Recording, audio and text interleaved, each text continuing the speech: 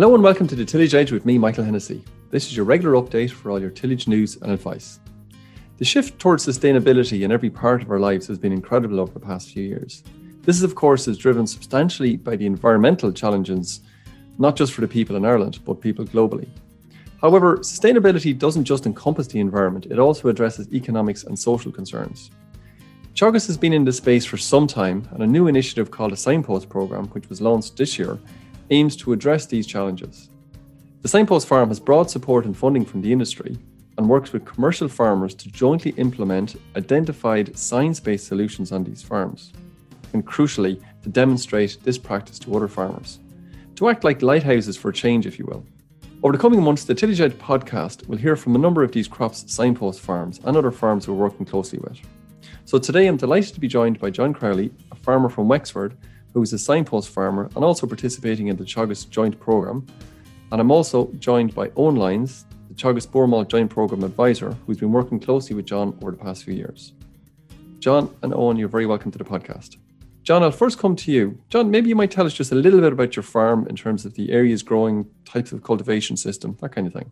Yeah, look, I'm farming about 180 acres of combinable crops. Some winter barley, some beans, but it's predominantly spring malting barley. I just found it to be the best financially for me over the years. I'm doing most work myself, everything apart from combining, which I sold a combine a couple of years ago. It just was too difficult to get all the work done on my own. And then I also work off farm doing a small amount of contracting. Lovely. So, in terms of your cultivation system, John, is it a plough-based system you're using, or what's the kind of system you're using?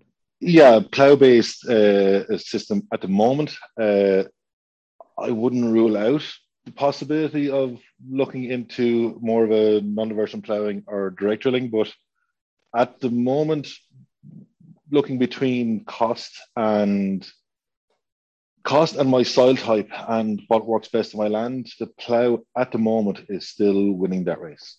Okay, well, that's fair enough. And then a heavy press after the plough. Just with this type of soil I have, it's quite stony.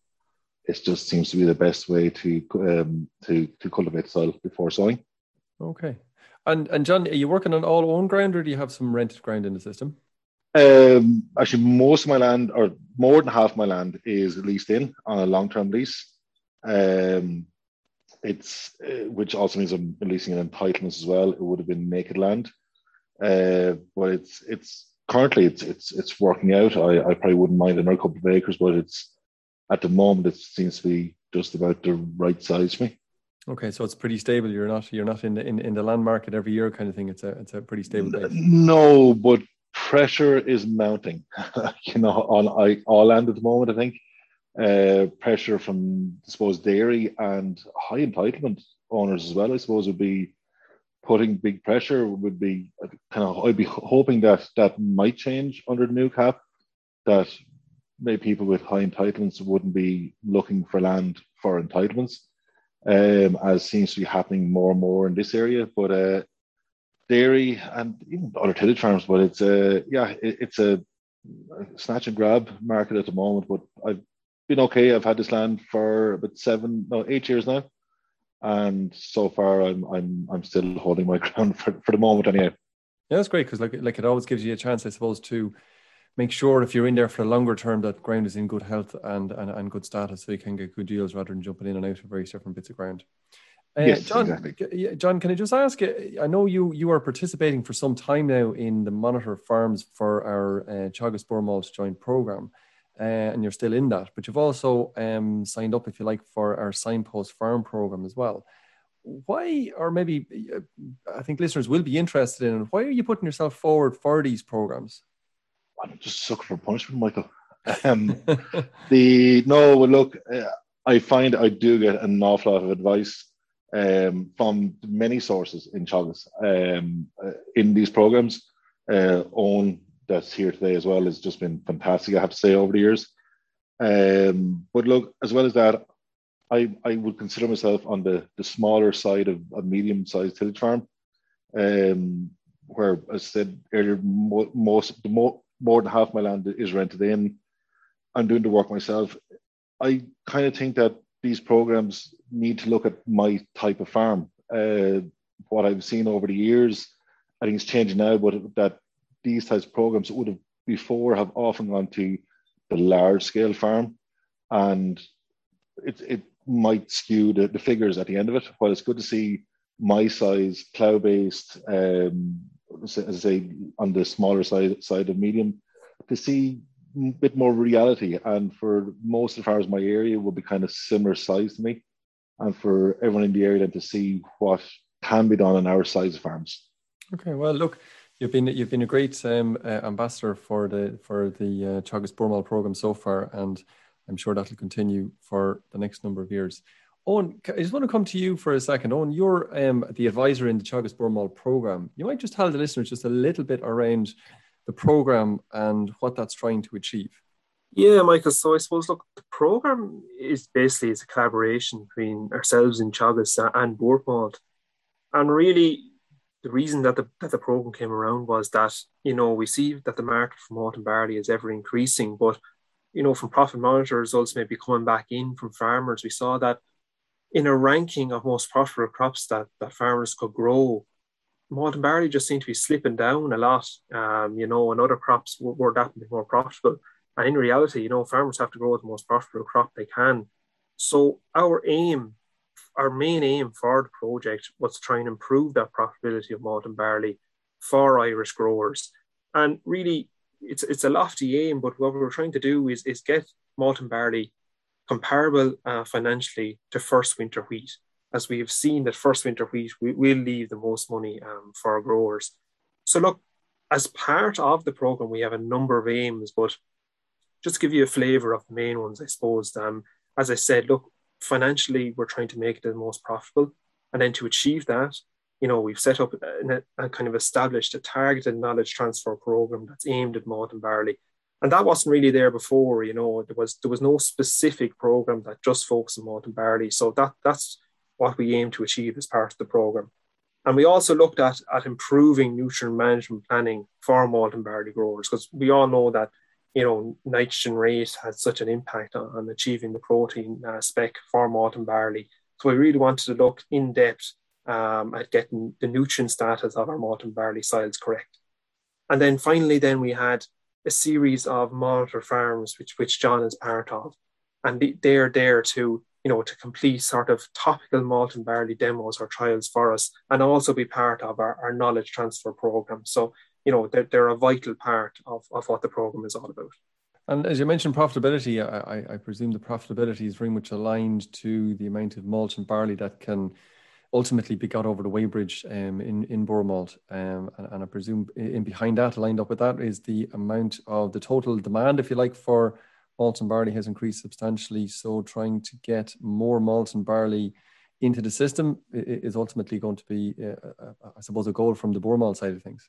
Yeah, absolutely. We would have seen that from profit monitor results, as you said, the more barley that we can get in as malt, that if it's sown as malt, that it gets to the maltings rather than the feed heap, the better profitability we can get from the crop and not get that dilution factor.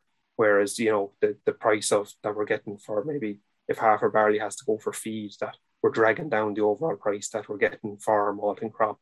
And really, it's hitting the profitability.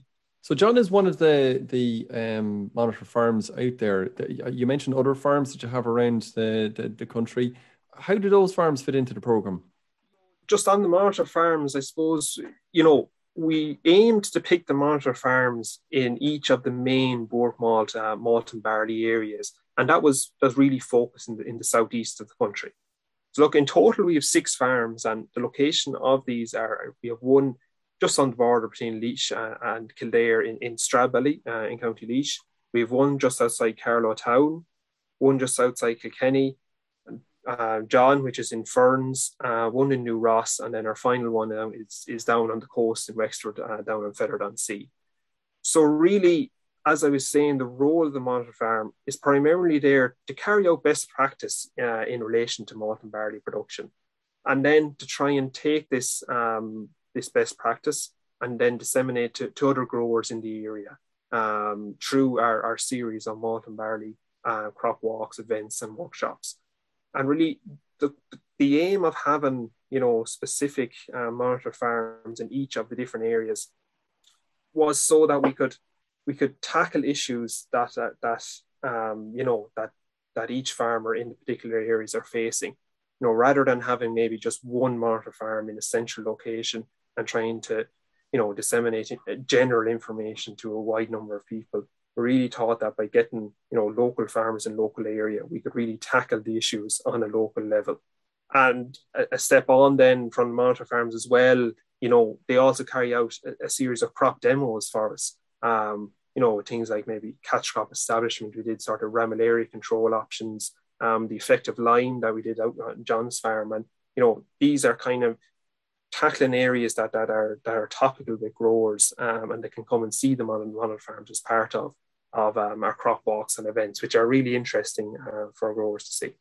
So tackling local problems and demonstrating it local to farmers makes it more relevant, I suppose, for practice change. I suppose maybe it's what you're saying behind absolutely. it. Owen, if we just maybe turn back to John's farm for a second, as you have been working with John for a while now, and I'm sure you've identified areas which could be maybe tweaked or improved on John's farm over the last number of years. You might maybe give us an idea of one or two of those, which is helping John to deliver more in-spec barley. From what we've seen is that all the monitor farms, they're throwing up different challenges in relation to achieving them quality crops of malt and barley. And what the main thing that I've seen on John's farm since I've been working on the farm, and John touched on it there, is the soil type that John is farming on. So, the soil on John's farm, it's a typical Clonroach series soil, which is found, throughout Wexford. But it's very free draining, and it makes it excellent for producing quality crops of spring malt and barley. But what we have seen is that pressing of this land and getting seabed consolidation, is really vital for getting good establishment of your malt and barley crop or spring barley crop in general. So look, John, he touched on it there. John has run a plough press directly after the plough, then followed by a heavy ring press, and then drills then with a disc drill. So it's all about getting that seabed consolidation on that type of soil. So we've actually looked at different demos on the farm where, we've left areas maybe with only one pass of the press rather than two. And that's just to give an indication of where establishment would be if we were to cut out one of the passes with the press. And I think John would agree with me here. I think that he probably have an interest maybe of not wanting to go with one run of the press, because it does cost money every time you go across the land. But really what we've seen by leaving out that run with the press on the land, we were getting somewhere in an average of 50 plants per metre squared less compared where we had gone with two runs of a press. So it's a lot of plants, and really, if we have that less plants, we're inevitably going to have less yield and a higher protein rate because of that lower dilution factor in the crop. So look, really what we've learned from John's farm is that it's vital to know your soil type on your farm and try and work your seabed accordingly to that in order to try and both maximize yield potential and protein content of the grain for the crop. Okay, John, do you want to comment on that? Because obviously there's that's 50 plants per metre square. That's quite significant, but it does come with a cost in terms of your own time and fuel and machinery to get those extra passes in. Yeah, look, over the years we've tried different systems of using the ring roller type after ploughing. We've now found that the very heavy press is what gives the correct consolidation on the soil and what prepares the soil best for the sower. I know a lot of people would say light land, I should just go min-till non-aversion ploughing, but the plough-based system, for cost-wise alone and establishment, just at the moment we can't beat it. And look, I myself and I've chatted there many times about the possibility of looking into a trial maybe of doing min-till versus plough versus direct drilling, and how it would work on a predominantly spring cereal type farm like my own. But it's hard to beat the old system, the plough and the press. And I would be shallow ploughing 6 inches would generally be where I'd be. I wouldn't have the soil to plow much deep in that, to be honest. But it's the heavy press seems to be the winner. And obviously, John. Then there's obviously a fine line then between consolidation on one hand and compaction on the other hand. How are you managing that? I think as one old-time farmer said one day, you could run a steamroller on my land. It's very difficult to compact my land. In the couple of wet winter sowings we've had recently, it would have shown up some aspects of it, but generally my land is so light. We done a soil structure analysis recently where it just shows the layers of soil on it, and a rock is so close to topsoil. You're talking between 4 to 8 inches of topsoil in the land, and then under that, then anything from 0 to 2 meters of subsoil. But it's a very free draining, very light land. Compaction generally doesn't rear its head. Okay, well that's good in itself. It gives you plenty of scope to get your seedbed right, as Owen was mentioning. John, yes. Maybe you might just turn back maybe to the Signpost Farms, which is kind of around sustainability, and a lot of it, I suppose, is around kind of the environment point of view. How, going into this, because obviously it's the start of your journey on this, how would you rate the sustainability on your farm? I'm glad you said the environmental sustainability, as I've been saying from the start, the environmental and financial sustainability both need to be fairly heavily interlinked. But I think that's actually even coming true now with the new straw chopping scheme, which I did take advantage of there last year, which I found did work very well for me. I had lost some straw sales through customers putting in cubicles and that. And over recent years, where I'm based in Wexford, which is generally the last place the lorries go for straw after harvest. But the straw chopping scheme definitely benefited this farm this year. Apart from that, then I do have 12 acres of planted land, trees, and there's also 3 acres of native woodland there, which definitely would be helping into the sustainability. I've a small field size as well, 6.9 acre average field size, which I suppose is quite unusual for a tillage farm, but it does mean I do have an awful lot of hedges on the farm as well. So overall, I'd say now I'm pretty good up a scale. Look, there's definitely improvements to be made, and even improvements that I'm surprised to hear I have to make, I suppose, and that's where the Signpost program is definitely leading the way for me anyway. And thinking about that in terms of your hedges and woodland, have you done any assessments on those of late in terms of how you might manage those differently in the future? Yeah, well, look, I suppose starting the hedges, Owen actually recently worked out I have 12.1 kilometres of hedgerows on the farm. Wow. Most are good, but some need more work, and to find out what is the best style and shape of hedgerow and how I can improve my hedgerows from both a biodiversity point of view and a carbon sequestration type point of view. So there's improvements needed to happen there. The woodland, then my father would have actually sowed the 12 acres back in the late 80s, early 90s.